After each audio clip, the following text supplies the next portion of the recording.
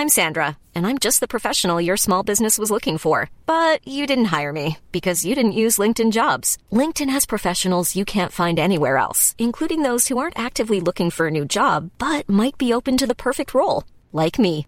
In a given month, over 70% of LinkedIn users don't visit other leading job sites. So if you're not looking on LinkedIn, you'll miss out on great candidates like Sandra. Start hiring professionals like a professional. Post your free job on linkedin.com/people today.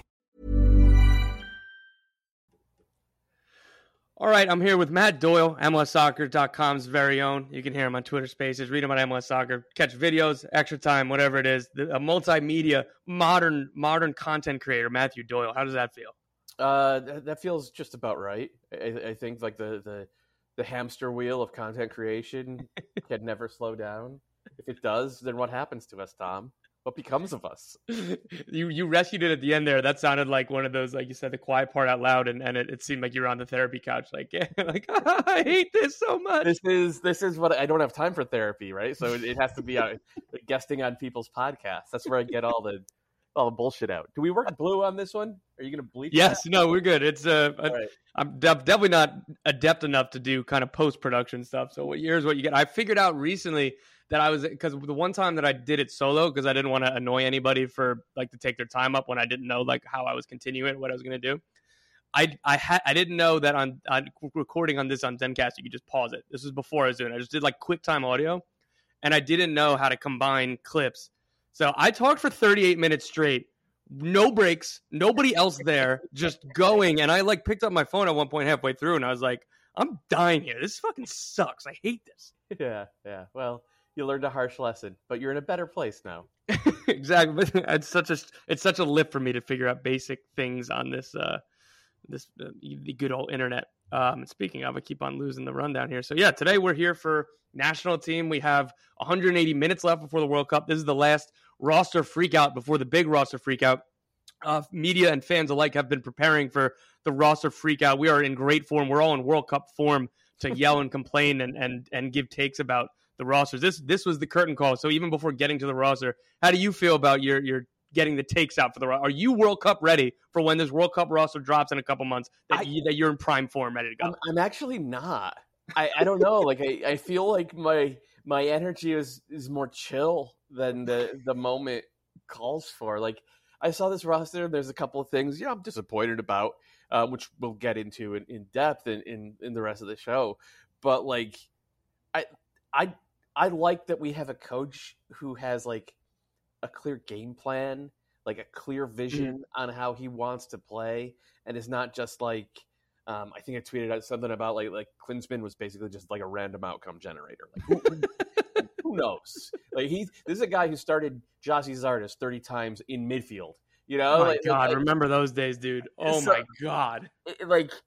It's nice, even though there's stuff on a very granular level and even big picture that I can disagree with Berhalter about. Like it all comes from a place like a thoughtful place and a place of honesty with him, and he's like very clearly gonna try to get his team to play good soccer in the World Cup, and like the pieces for how he sees it are in place, and I feel like I would be one of those dipshit outrage minors if I didn't acknowledge that, right? Like this guy who played in 2 World Cups himself, played in Europe for a dozen years, has been a very good manager for a very long time, who knows, like, who forgets more about soccer than you and I will ever know, has put together a really thoughtful roster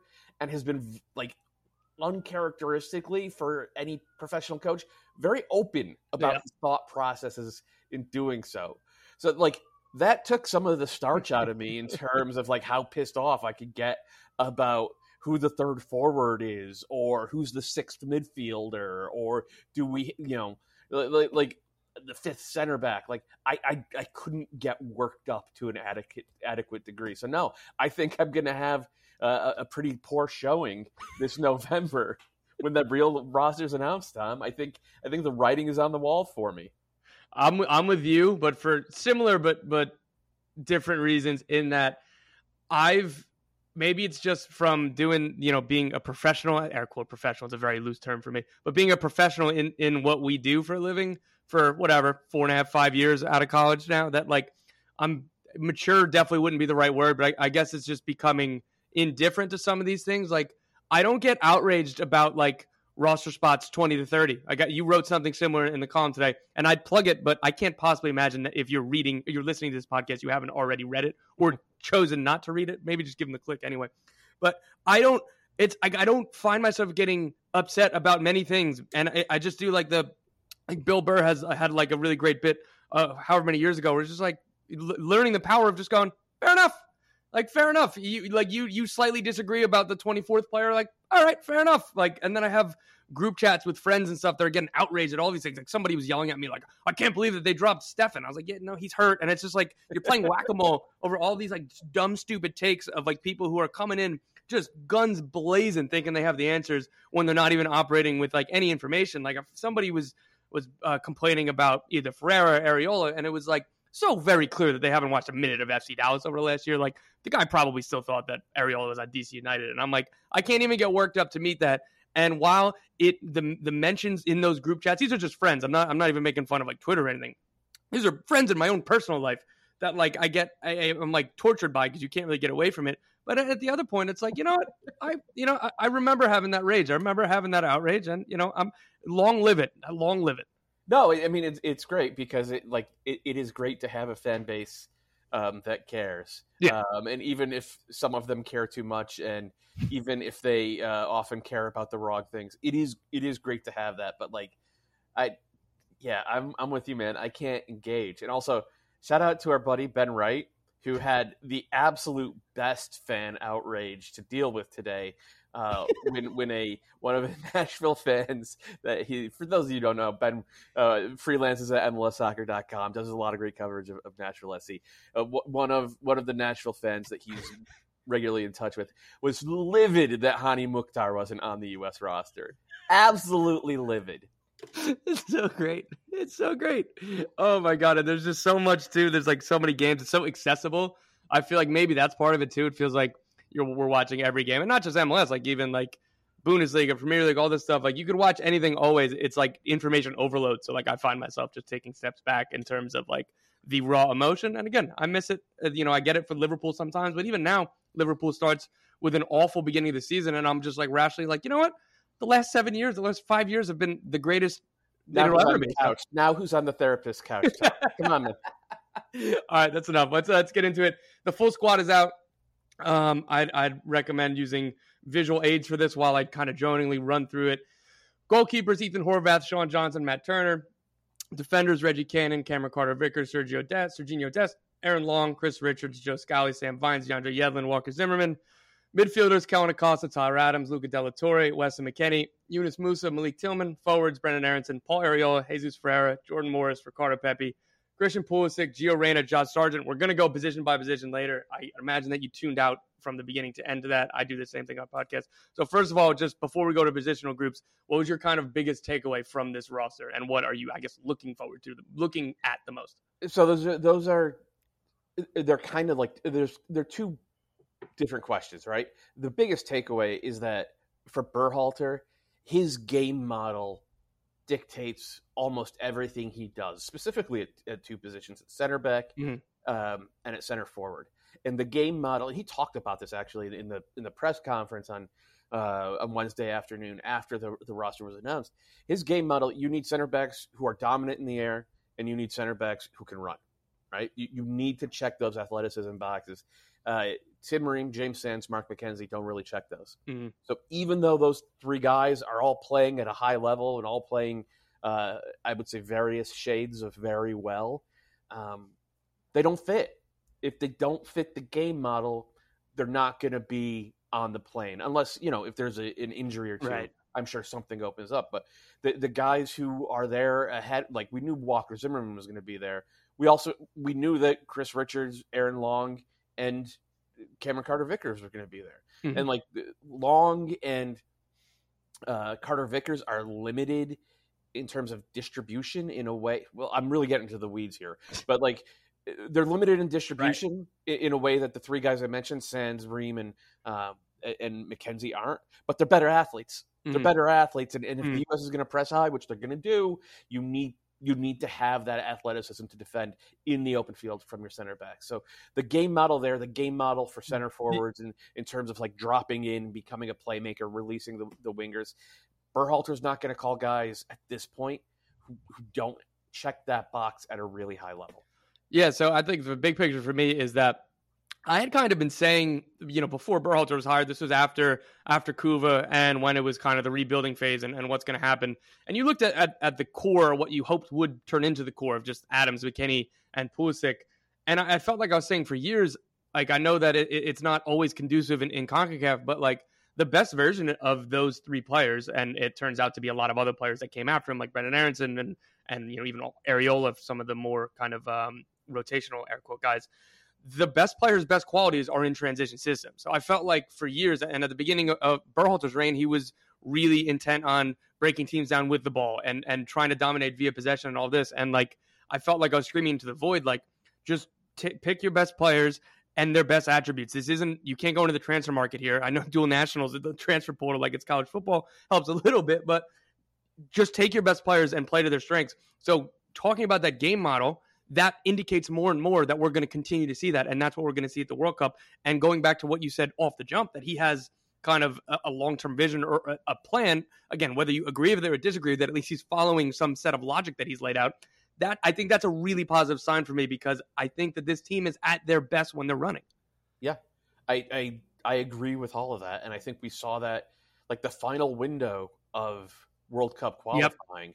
Yep. Suddenly the U.S., and which is not, I want to add a layer here and say the U.S. had a bunch of good games in qualifying where they were all over the ball, where they were controlling the game, where they were actually using the home game against Mexico, like the idea disorganize the opposition with the ball, like they were doing that all the time. But like you, I think the U.S. are best when they're running, when they're creating multiple transition opportunities, getting forward at pace, and in the final window of World Cup qualifying, we saw that. We saw them play against the ball. Like they played against the ball in Mexico. They were awesome in that game. If not for a couple of pretty shocking misses, like that would have been an absolutely landmark victory for the U.S. national team program, and especially in the U.S.-Mexico rivalry. But just the way they played, like they were so dominant up until about the 80th minute anyway. So I think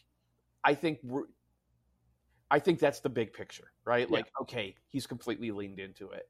And now from there, let's see what happens in these two games and if there are any adjustments that are coming. Yeah, and again, we'll see, and I understand the need for, like, and that's why it was so cool the last window when they played, Uruguay and Morocco. Like, I feel like it's the same way in MLS that we watched New England play the Philadelphia Union about 100 times since the pandemic season because of the regionalization. I feel like we've seen U.S. versus Costa Rica, Honduras, or Mexico, whoever, like 1,000 times since like the 2014 World Cup. Like, it was just so nice to play like World Cup opponents from different continents and maybe offer different style with some different players. So, like, again, I'm looking forward to that again this window, and we'll see what the wrinkles are. It won't be the same game to game, and it can't be the same game to game because all opponents at the World Cup are going to be different and the rotations or whatever. But again, as long as it's loosely or generally, a higher tempo, a little bit more pressing, like I think that's the best case scenario. Yeah, absolutely. So on to this roster, we've got three goalkeepers again: Matt Turner, Sean Johnson, Ethan Horvath. And I listed them that way in specific because it's Turner and everybody else. Injured is Zach Steffen, and I guess the only ones that you could say out of the pool for this camp would be Gaga Slonina and Josh Cohen. Yeah, is Josh Cohen in the pool? No, probably not. But he's a Champions League goalkeeper right now, and who should have been signed to Atlanta United. I'm going to die on this hill. I have no idea how they were in talks with Josh Cohen for months. This was pre-Guzan injury. I don't understand how the second Guzan went down, they weren't like, all right, sign the papers. Like, we'll up our offer, whatever it is. And Cohen ends up going back to Israel and is playing the Champions League. That's a tangent, has nothing to do with the national team right now, but I feel like I have to say it reflexively. Okay. Did you mute yourself? Yeah, definitely not coming up. Wow, my take was so scorching. I'm gonna pause it. Okay, and we're back now after slight technical difficulties. Doyle, that's usually my domain, so I appreciate that as a gift. I think to me, my Josh Cohen rant, I guess, was so scorching hot that it turned out your mic. But anyway, so Cohen probably not in the pool. The only real person left behind is Gaga Slonina, and I do think there's an argument that he should have been here other than Horvath. But again, it's moot at this point.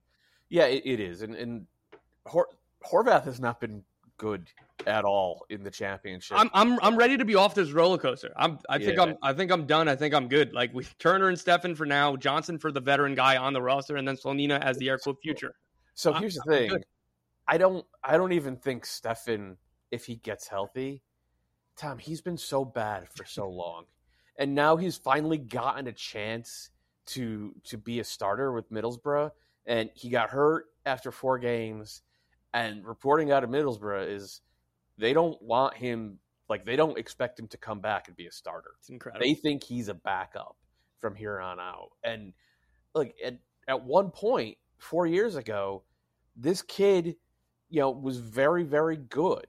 He had a lot of upside, but then he basically didn't play for 3 years. Mm-hmm. And when he's gotten on the field now, whether it's been for the national team, where he was literally the second worst goalkeeper in the entire region, or for Man City, who, if you saw the FA Cup, you know how that kept ending for Man City over the past couple of years.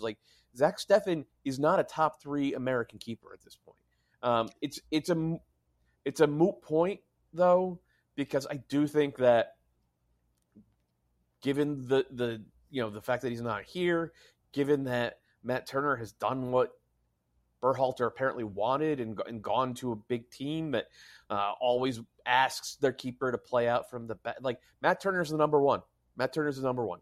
So we're going to see, I think we're going to see 180 minutes of Matt Turner, in these 2 games, and we'll see how much rust he's got on him. And hopefully, he'll be the type of keeper who can sit for a month, then come into the game and play like he hasn't been sitting for a month. Because I looked at Arsenal's schedule, it seems like at best he'll get 6 games between now and November. Now that's not nothing, but it's far from ideal. So I think these 2 games, you have to use them all to get Matt Turner out on the field, for the whole 180 minutes and let him go.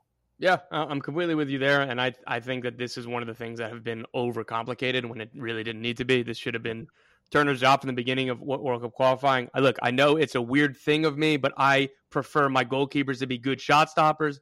I know it's a crazy, weird thing. I think about that before I think about their passing ability. And if nobody else on the roster seems to have the requisite shot stopping ability or anywhere near Turner, I don't really care. I just don't really care. Yeah. Yep. So I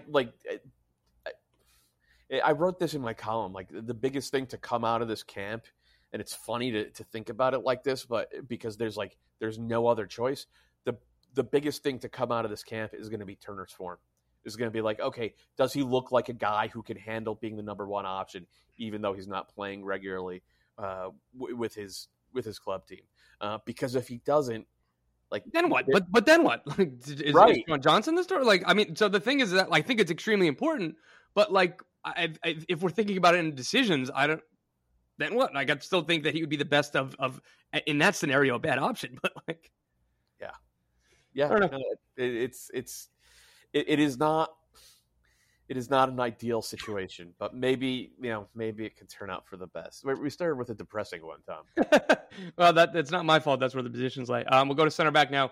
Walker Zimmerman, Aaron Long, Chris Richards, Cameron Carter-Vickers are the 4. I'm surprised that there was 4 rather than more, but the guys who were kind of left behind, as you've alluded to before, James Sands, Tim Ream, Eric Palmer-Brown, Mark McKenzie, and John Anthony Brooks, if he still counts in this category now. So again, I'm surprised that there's 4 because there was no limit on this roster. So I think that this shows this is the 4 that are almost locked in. And I think when me and you, we've been doing our, roster projections for the World Cup, I think we've been operating under the idea that there's going to be 5 center backs. He didn't even bring 5 center backs to this camp. Yeah. So if I was calling the shots here, James Sands would be here as the fifth center back because first of all, he's playing center back at a high level. Mm-hmm. He also acts as your third D mid. He also acts as your third or fourth right back. He also is a natural in the middle of a back five. Played that position a lot for NYCFC. So if there was at any point a reason to switch to that shape, you could just plug him in right there and still keep the two, I guess, more physical center backs. That's who I would have chose. But Berhalter, obviously, again, it's a game model thing. Sands can't, he's not going to run anybody down in the open field, and that's make or break. It's worth noting there kind of is a fifth center back because Reggie Cannon. I was going there next. Yeah, Reggie Cannon plays as a right center back in Portugal for Boa Vista. Yep. He is, he does not play in a back four. It's a back five. But he is that sort of break in case of emergency type of center back depth that, okay, I guess it makes James Sands extraneous. I guess it makes him not necessary for this roster.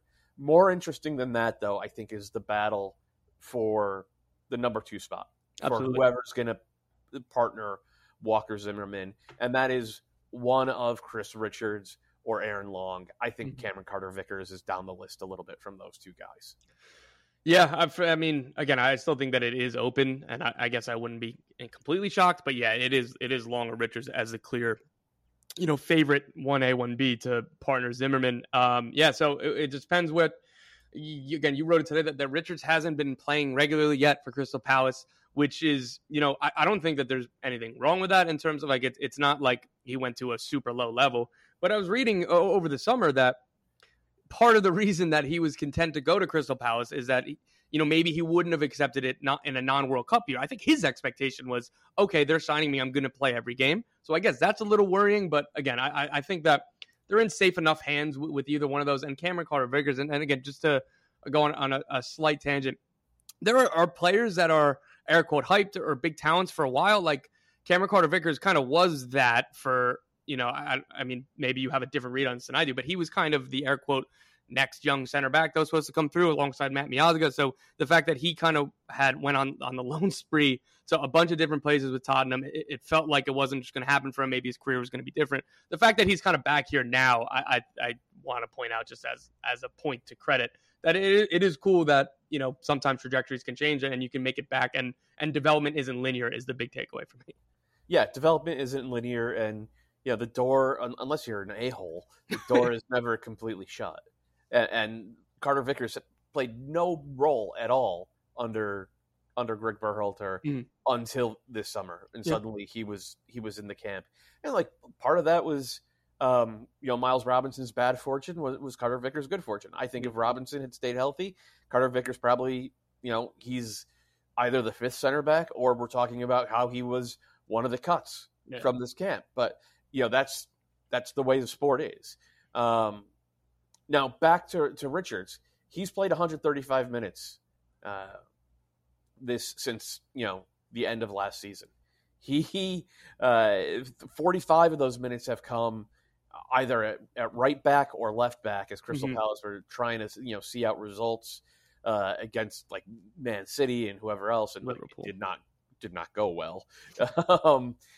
90 minutes in the League Cup against, I want to say, a League One team at center back. He didn't look great. He looked rusty. It's a worry because I think that Richards has the highest upside of any center back in the pool. That includes Walker Zimmerman, obviously, includes Aaron Long, includes Carter-Vickers. And at one point last year, from, I want to say, the end of October, so maybe the Jamaica game was that, right, to the Canada game, he started 4 of 5 qualifiers for the U.S. 2 of those were with Zimmerman. So they have some relationship. They have some comfort playing together. They've done it in the past. They've done it in games that matter in the past. So that's reassuring. But look, if you're not playing the position, if you're not playing regularly, that's the opposite of reassuring. that's worrying. And then that's where the door is open for Aaron Long to come in and maybe stake a claim that he's the number 2 guy on the depth chart. Yeah, and this will continue to be a thing because, again, Richard say he could win a starting spot soon. And then if the Red Bulls are bouncing round 1, I think I forget the dates off the top of my head, but I think that's like October 18th, something like that. Like he could be sitting for more than a month before. So then you go back to, okay, now he hasn't been playing for a month, and maybe Richards has been playing for Palace. Again, these are all hypotheticals, but the point, like, we're not going to get a definitive answer on this. This is something that we're going to continue to monitor moving forward. Yeah, absolutely. But this will be, I think, how these 2 guys perform in this camp, and we'll throw Carter Vickers in there as well. How these 3 guys perform in this camp, I think will go a long way towards laying the groundwork for how Berhalter allocates minutes and sort of lays out his expectations in that pre-World Cup camp. Now, there's a tactical point I want to make here. Berhalter said it today. We want goalkeepers who can run, or we want defenders who can run and defend in space, right? Which Long has had to do that for 5 years, 6 years with the Red Bulls, right? Like he is a super athletic dude. He's in the, 92nd percentile and up in basically every athletic measure that we have in MLS via Second Spectrum. And I've talked to some of the guys who run teams in the Premier League, and they say, his measurables meet our criteria. Don't be surprised if you see Aaron Long on a Premier League team once he's a free agent in January. Is there a former New York Red Bulls coach in the Premier League by chance? I would not be able to discuss that. But anyway, but there's a specific thing, and we saw it against Morocco. When the U.S. are pressing, and the U.S. are a pressing team now. He did in Berhalter's interview with Andrew Wiebe 2 weeks ago now, you could catch on the MLS YouTube feed. He talked about how he had this sort of tactical, I'll say, come to Jesus moment in January of 2020, where he scrapped the sort of mid-block 4-4-2 for a high-pressing 4-3-3. He's been working on the different pressing principles for that front three and for the midfield, how they want to cover, how they want to pick up, who they want to release. We'll talk more about that in the next segment as we get to midfielders. But one of the things that is crucial to that is on those outlet balls over the top that every team in the world, even Man City will hit one of those balls every now and again just to get out of trouble. He wants his center backs to win that ball and put the ball directly back into midfield, where the second ball has to get won by Tyler Adams or Weston McKennie or Yunus Musa. And hell, against Mexico, that was like the basis of the game plan. Like just daring Mexico to try to beat the U.S. over the top and win second balls in midfield. And like it worked perfectly. There is a play in the friendly against Morocco from was that May or June, where it's that exact scenario. The U.S. are pressing. They've got Morocco on the back foot. Morocco's trying to play out. Eventually, Achraf Hakimi just says, screw it, and boots it long. Morocco's got a couple of really good center forwards, guys who are Bundesliga, or Benfica caliber center, like the types of guys that the U.S. will be playing against in the World Cup. And Long rises up and he wins that header and he plays it directly back into midfield to Musa, to, I want to say, Aronson, to Ferreira, and it's a one on none. And the Morocco keeper made a great stop. Yep. It should have been a goal. Like that exact play is a huge part of this game model that we're talking about. So there's people who don't understand why Long has been in literally every camp for Berhalter as long as he's been healthy. And he was in a half dozen camps when he wasn't healthy. Like, there are very specific plays and very specific front foot reads that he makes at an elite level that it is like, we have not seen Chris Richards make that read. We do not see Cameron Carter-Vickers make that read outside of Scotland, which is, essentially a USL caliber league. So like it's very clear what Berhalter is looking for. And one of the most interesting things to me will be to seeing whether Richards, when he gets a chance, makes that read, makes that play, wins that ball, and suddenly gives the U.S., boom, another chance to have a little semi-transition moment and go directly at goal. Because if he doesn't show he can do that, I think It's gonna be long. It'll be long. It'll be Aaron Long and Walker Zimmerman. I think that's the thing I've been trying to point out too, and this is the last point before we move to fullbacks. But like Long, like you said, there's a reason why he's been at every single camp. Like he was Zimmerman before Zimmerman. Zimmerman wasn't even getting called in, and like now he's like an indispensable player. And you know, I disagreed with that at the time, but there was a reason why Aaron Long was always there, because he fits this so well. And that's I don't know. There are some players that transcend. You know, okay, he had kind of a bad game for the Red Bulls, or Pulisic isn't playing for Chelsea. Like, they're going to get called in. And, like, Pulisic's playing time with the national team isn't in question. Maybe Long's is, but, like, I don't know. I think that there's a longer leash for some players just because of the way that they fit, or if it's Pulisic, a raw talent level. Same to Gio Reyna. Doesn't matter if he didn't play for 3 months. If he's fit, he's going. So, I don't know. These are things that I don't think get pulled into consideration, and then they become whataboutisms of, well, what about Jonathan Brooks? Like, I played a bad game, and that's why they said he's out. Like, these things are all different, and it's in the eye of the beholder. It's in whatever the tactical setup is. And again, I think that gets overlooked so often with Aaron Long. Moving to fullbacks, there are a lot here. There is Serginho Dest, DeAndre Yedlin, Reggie Cannon at right back, and Joe Scally kind of, but I think that he's going to be more at left back with Sam Vines and Scally. The guys that would have been left behind, Shaq Moore, Dwan Jones, John Tolkien, and George Bello, with Jedi Robinson is out injured, or he would obviously be in there at left back. So that's a lot of names. That's a lot to talk about. I think right back is straightforward, and then it depends on if you want Cannon as the third right back / right center back, or Sands, and we've kind of discussed that already. So for me, this camp just comes down to, is Sam Vines or Joe Scally going to win the backup left back job? Yep. And for me, I think that the Jedi's end-line to end-line motor, his ability to create penetration and width, was inimitable during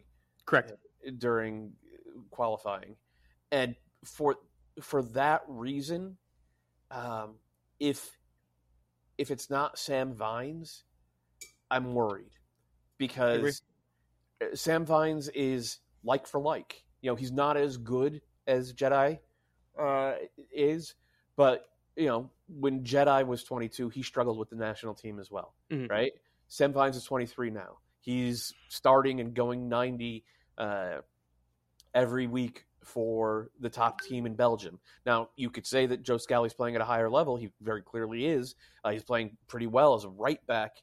That's with Borussia Mönchengladbach, but he does not provide width or penetration when he's playing as a left back. He doesn't. He's a different type of player. So I think it gets back to that game model. I think the game model changes so much if, you know, Anthony Robinson first game picks up a red card or pulls a hamstring, or, you know, God forbid, or anything like that. So the thing I don't give a damn about what we see at right back. Like, we all know Serginho Dest is the first choice by a mile, and I don't really care who the backup is, because I think they're all relatively the same level.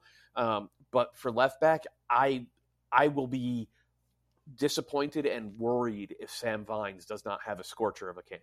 Me too. And it is important with all of that context, because, again, Dest can also play left back, and Scally can play left back. But playing as an inverted player at left back, it comes with its own issues as is. That doesn't mean that can't happen. But for this group, I'm not sure. I don't think that there's a left-footed left winger. So if you have Pulisic, who's drifting in from the left wing all of the time, that's how he plays, and that's how he plays in the system. Gio Reyna would probably be the same if he was playing on the left. Insert Jordan Morris, he likes to get more vertical, but it's still, you're in that kind of half space, and every first instinct is to take the ball with your dominant foot and face inwards. If the left back has to be a traditional overlapping left back, or the space gets all crumbled. We look at this all the time. Scally might be more talented than Vines. And you know, I probably go as far as to say, like, right now, given what their levels are, it might be a little bit indisputable. But at left back, playing with your dominant foot, and just the little, like, you cut up a bunch of clips when, I believe it was against Morocco, when Scally was at left back. the field shrunk because he was, again, his natural inclination, as any other right-footed player is for the most part, is to come to your natural side and to come to your preferred dominant side. So the field's getting cut in half. And again, if you have the same line of players doing that, you're losing a dimension, and it really has to be like an overlapping fullback. I wasn't as worried about this because I thought it would work itself out. I thought one of Vines or Bello would show it and prove it. Thank goodness that Vines is playing well for the club to start the season. But like you said, if he doesn't show it, or at least a modicum of that, or at least enough promising moments, that's going to be a huge worry. Because we wrote this, I don't think that we keep trying to say, but even at that, that's a huge problem. That is that's a tournament defining problem. If Jedi Robinson gets hurt and there's nobody to back him up like for like, you have to make a lot of changes off that domino effect. Yep, and that is other than keeping my fingers crossed that Matt Turner looks real good. Mm-hmm. Like, my biggest concern from this camp is to see that. Hopefully whoever it is, whether it's Scally or Vines or, maybe John Tolkien sneaks in at some point, like something crazy happens. Hopefully whoever it is doesn't have to play a minute. Hopefully, Anthony Robinson is completely healthy. And completely indefatigable like the entire time that the U.S. are in Qatar, and that we don't worry about it. But you can't plan for the best case scenario. Yep. You kind of have to plan for the worst, and the worst is that one of these guys have to step in. And given the situation now, that I think the knock-on effects from having Scally or even Dest out at left back, they're too great to account for. So I am rooting really hard for Sam Vines to have a good one. Yeah, and I was talking to somebody in Belgium that it seemed like Antwerp were not thrilled with him at the beginning. He got injured, and it seemed like they were in the market for another left back. I'd heard that from actually a couple people. So it's super pleasantly surprising to see how well he's doing it and how well he's kind of nailed down that position for Antwerp. Moving on to the midfield. We've got Tyler Adams and Kellen Acosta as defensive midfielders, and then the expected first three of the number 8s being Weston McKennie, Yunus Musa, Luca De La Torre, plus Malik Tillman as that final number 8. So Doyle, that leaves Eric Williamson, who I think we were both rooting for to get the call, and I kind of expected it. James Sands, I guess if you count him, and then Gianluca Busio and Georgi Mihailovic are the other ones kind of left behind. What do you make of this group? We wrote that there wasn't much to talk about at defensive mid unless that you put Williamson there. And then in central midfield, the three to go for the 2 starting spots. It's I like this is really we're arguing about the 25th and 26th spots on the roster. Yeah, we are. That said, I am very, very, very mildly concerned that neither Sands nor Williamson looks to be in the frame, because one of those two guys would be the third choice D mid, right? Like if Adams picks up a red and Kellen Acosta gets an injury, then who starts D mid?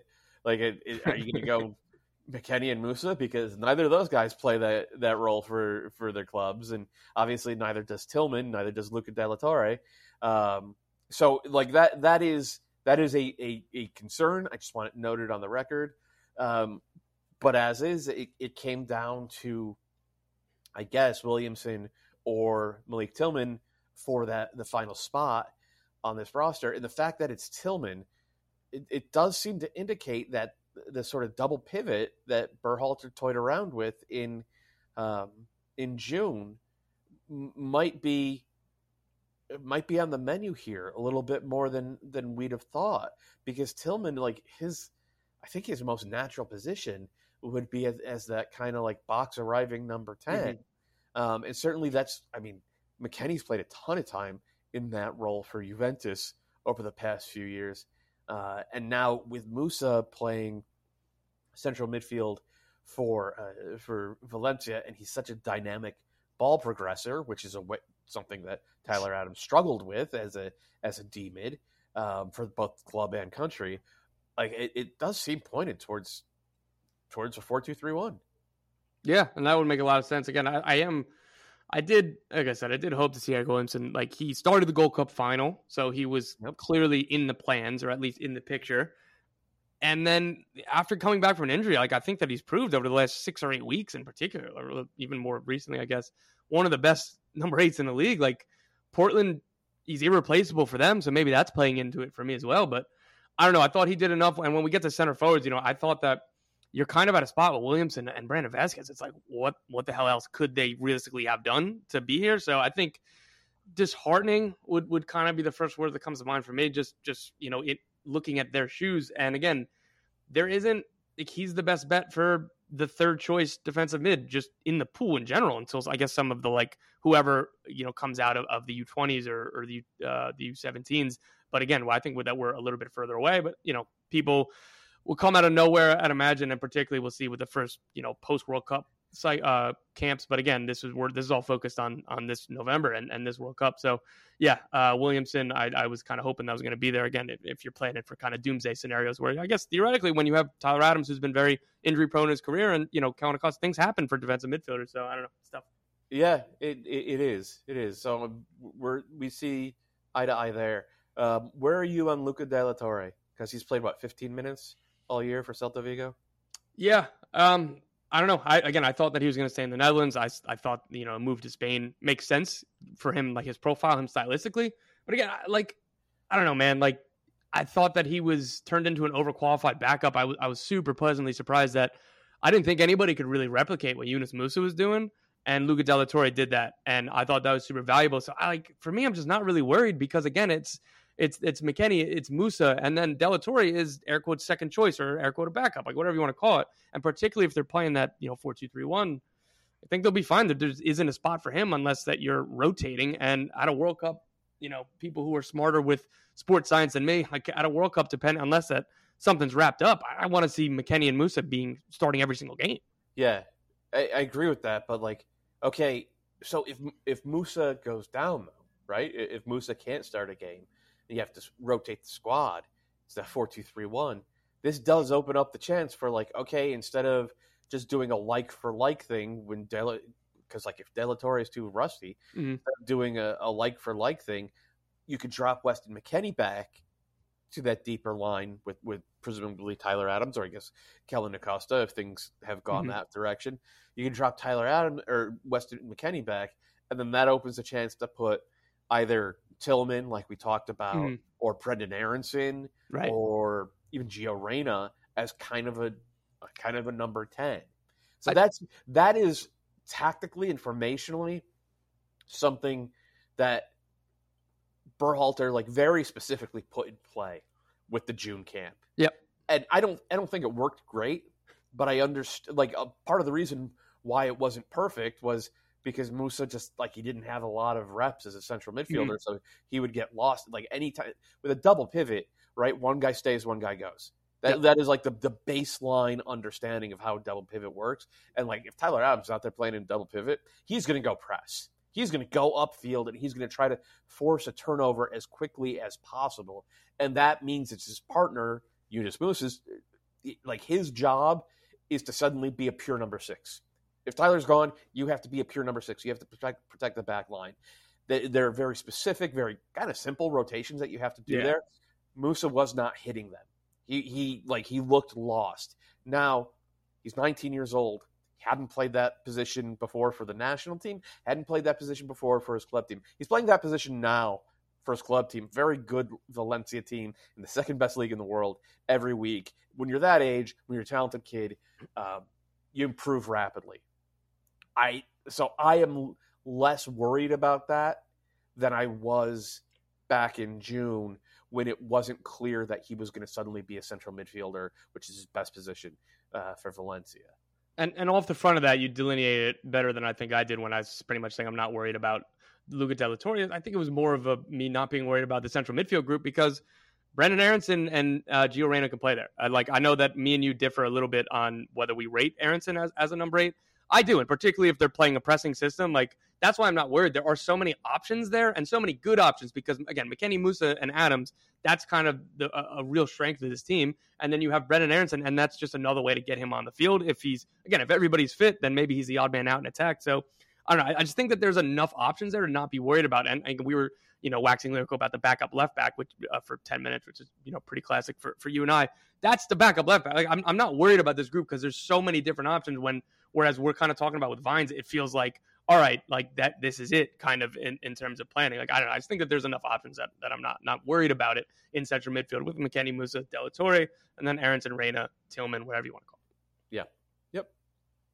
Yep. So on to the wingers, as we're talking about Reyna and Aronson. I think we'll just do both sides. Christian Pulisic, Gio Reyna, Brendan Aronson, obviously just three absolute locks. And then the others here are Paul Arriola and Jordan Morris.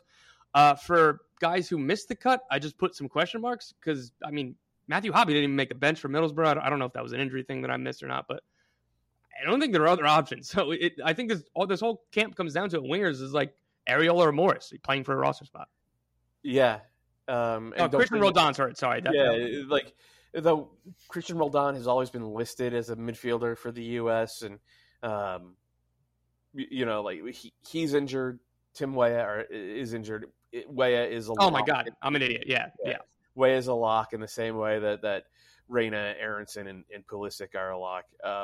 Yep. Yeah, I don't have a whole list of things that I like super care about from this group. Like, I don't think we're going to learn anything new from this group unless Berhalter takes this opportunity to play Pulisic on the right. That's my hobby horse. Pulisic, like, he has not played a ton on the right in recent years, but when he was younger, he did, and he was so dynamic. And he plays such a more direct, such a simpler game when he's on the right. He's always attacking that space behind the opposing back line, always threatening to get in behind, doing all the stuff that made Tim Weah so good during qualifying. He said, like, Pulisic's a better player than Weah. He's got the same speed. He has this like a better 1v1 ability. He's I think a slightly better passer. So I like the idea on the right of him playing on the right because I think he's better there, but also because he was legitimately bad on the left through big segments of qualifying. Yeah, Pulisic is the most talented. Well, either he or Reyna is the most talented player on the roster. But it's like he feels the weight of that number 10. It's like he thinks he has to be 2011 peak Messi and dribble 6 guys for any touch to matter. So like if you go back and you watch U.S. games, he just comes back to midfield. He stands there pointing at his foot. Like that is like that's not how you play the position. But and Dan, he sure did play the position that way a lot. And it worries me because our best player spent a lot of time actively making the U.S. worse.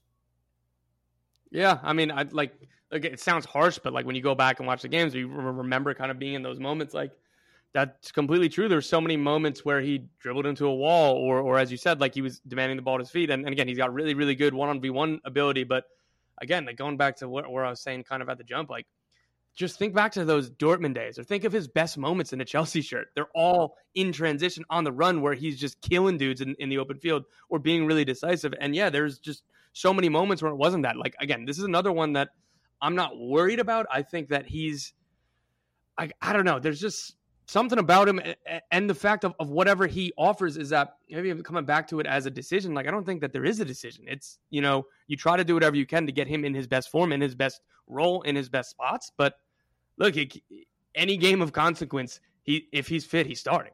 Yeah, absolutely. There's no real question of that. But I just think it fits him better, and it fits the team better if he's starting on the right. And the flip side of this is that I think both Aronson and Gio Reyna are better when they're inverted on the left. Yeah. Because those guys, first of all, like very good playmakers when they're facing the whole field, which you get a chance to if you're inverted. But neither have that blinding speed to get the edge when they're playing on the right. Like neither one of those guys is just going to show a defender his heels the way that Weah and Pulisic can. So Aronson only does because I don't think he ever stops sprinting. So right. At some point, somebody else has to stop sprinting. And yeah, well, that's fair, right? He has like B- speed and A+++ stamina. He maxed that one out with his D20 roll. But but I think that Areola and Morris are clearly fourth and fifth on this current depth chart. Then would be fifth and sixth with Weah, like you said. Right. I think only one of those guys go if the top four guys. Completely fine with that. Like I don't think anybody in the world really disagrees with that. Mm-hmm. But like given that, the only interesting thing we can learn here is if Berhalter is willing to consider Pulisic on the right. That's it. Yep. Yeah, and he's played him as a 10 before. I don't know if he's ever played him on the right. So, hey, we'll see. He's come up with tinkers. He's come up with things that have surprised us, whether positively and negatively. All right, center forward. It's what everybody's talking about. And again, great judgment for me to start with goalkeepers rather than center forward. We're getting to it at 50 minutes here. Center forwards in this camp. Jesus Ferreira, who both of us have been saying for months, is a lock. And then the next couple spots after that is what we're all looking at. And for this camp, it went to Josh Sargent and Ricardo Pepi, who has not scored a club goal for, I don't know, a year now, whatever it is, maybe more. And then that leaves behind Brandon Vasquez, Haji Wright, and Jordan Pifok. Doyle, what do you I'll start with Berhalter's quote of something to the effect of, so it's not a quote, it's context, saying that they don't want to give up on Pepe, and they want to see if they can kind of help his confidence as he's getting his feet wet in the Netherlands. What do you make of that selection in the final pre-World Cup camp? So I'm going to say the game model stuff again, right? Like clearly Berhalter likes what Jesus Ferreira brings as that kind of like, check back into midfield, link play, not target play, but like literally like on the ground link play, become a playmaker, false nine stuff. And that's why he is number one on this depth chart. If you look at the advanced numbers, he led the entire hexagonal or octagonal in expected goals and assists per 90. The U.S. as a whole put up better numbers, underlying numbers, when he was on the field in terms of per 90.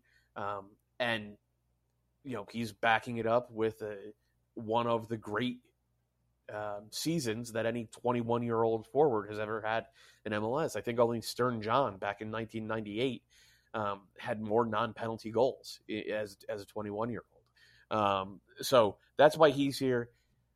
The reason Josh Sargent's there is because he, like, what got him on the radar of some of the biggest clubs in the world in the first place as a 17-year-old. He does all that stuff. Like, he does all the Jesus Ferreira stuff really well. What he hadn't done for years was do the actual number 9 stuff of making good runs, finding chances in the box, one-touch finishes. Every great striker in the world, their greatness, the bedrock of it is that ability to get into the box for one-touch finishes. Finish off pullbacks, crosses, through balls, whatever it is. Well, Sargent was on the outside looking in because he didn't do that. And because he played as a defensive winger for, a bunch of bad teams. Well, he was playing as a defensive winger because he didn't do the forward shit. He was. I mean, I don't know. What would the difference would have been for any player for a couple of those teams? Like, man, do you remember how often we had to watch Werder Bremen? I do. I tried to black it out, but the's not enough mezcal. Well, I think I gave up on Norwich last year pretty early, and I think that was good for my sanity because I was like, we've seen this shit before. I don't want to do it. Right, but what we hadn't seen before is what happened last month. Right, when Pukki got injured, Sargent got a run of like 4 or 5 games in a row at center forward. He was really good. He was doing all the stuff that, like, in terms of setting up defenders off the ball, double moves in the box, getting, timing his run for perfect, one-time finish into an empty net. Like, okay, if Josh Sargent does that, then he actually gives you all the Jesus Ferreira stuff and the ability to do some target forward stuff because he's not a big brute, but like he's a big enough dude. Like, he played in the Premier League, he plays in the Championship. Like, you have to have a certain level of physicality, and he brings that. So I think he can give Berhalter the ability to play the type of soccer that Berhalter wants while opening up the avenue to maybe be a little bit more direct, to play over the top sometimes, to do some like very basic hold up play. So that like it's exciting that he's here. I still think out of every forward in potentially in the pool, Josh Sargent still has the highest upside. Mm-hmm. He showed it for 3 weeks last month, and now he's back in the national team. I'm totally okay with that. The Pepe thing is weird, though. I think that last sentence mirrors it, though. I think that just means that, this kid, I know a lot of hype went into it and a lot of selling at the right time and to the right owners for FC Dallas went into it, but this turned into a $20 million player. Like, it's clear that folks in Europe, scouts over there, the national team, they view his ceiling to be what it is. Clearly, like, again, P-Folk right now is scoring goals in Germany. I know that he leaves much to be desired in build-up or whatever it is. Haji Wright scoring goals in Turkey. Brandon Vasquez is scoring goals in MLS. Like, Pepe's not doing any of that, but the ceiling is so high. Again, that has to be the only reason why he's still here. And again, I disagree with it because this isn't the time to worry about potential. There's one camp before the World Cup.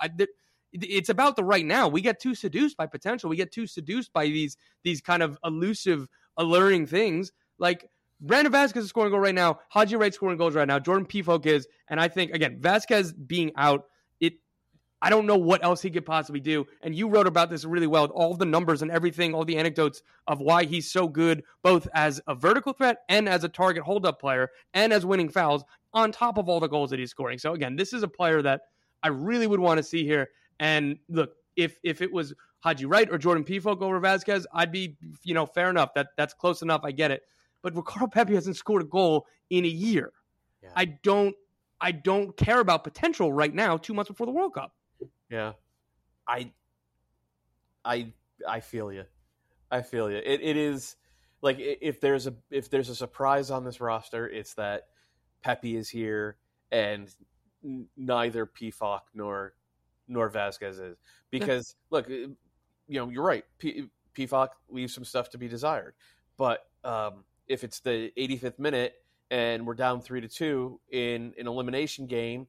And we're in the hashtag tactics free zone, and we're just throwing the kitchen sink out there. I want PFOC on the. I want him in the box, man. I want him, winning headers, maybe even scoring the tournament saving goal for us. I believe much more strongly in his ability to do that, or Vasquez's ability to do that, than I do in Pepe's.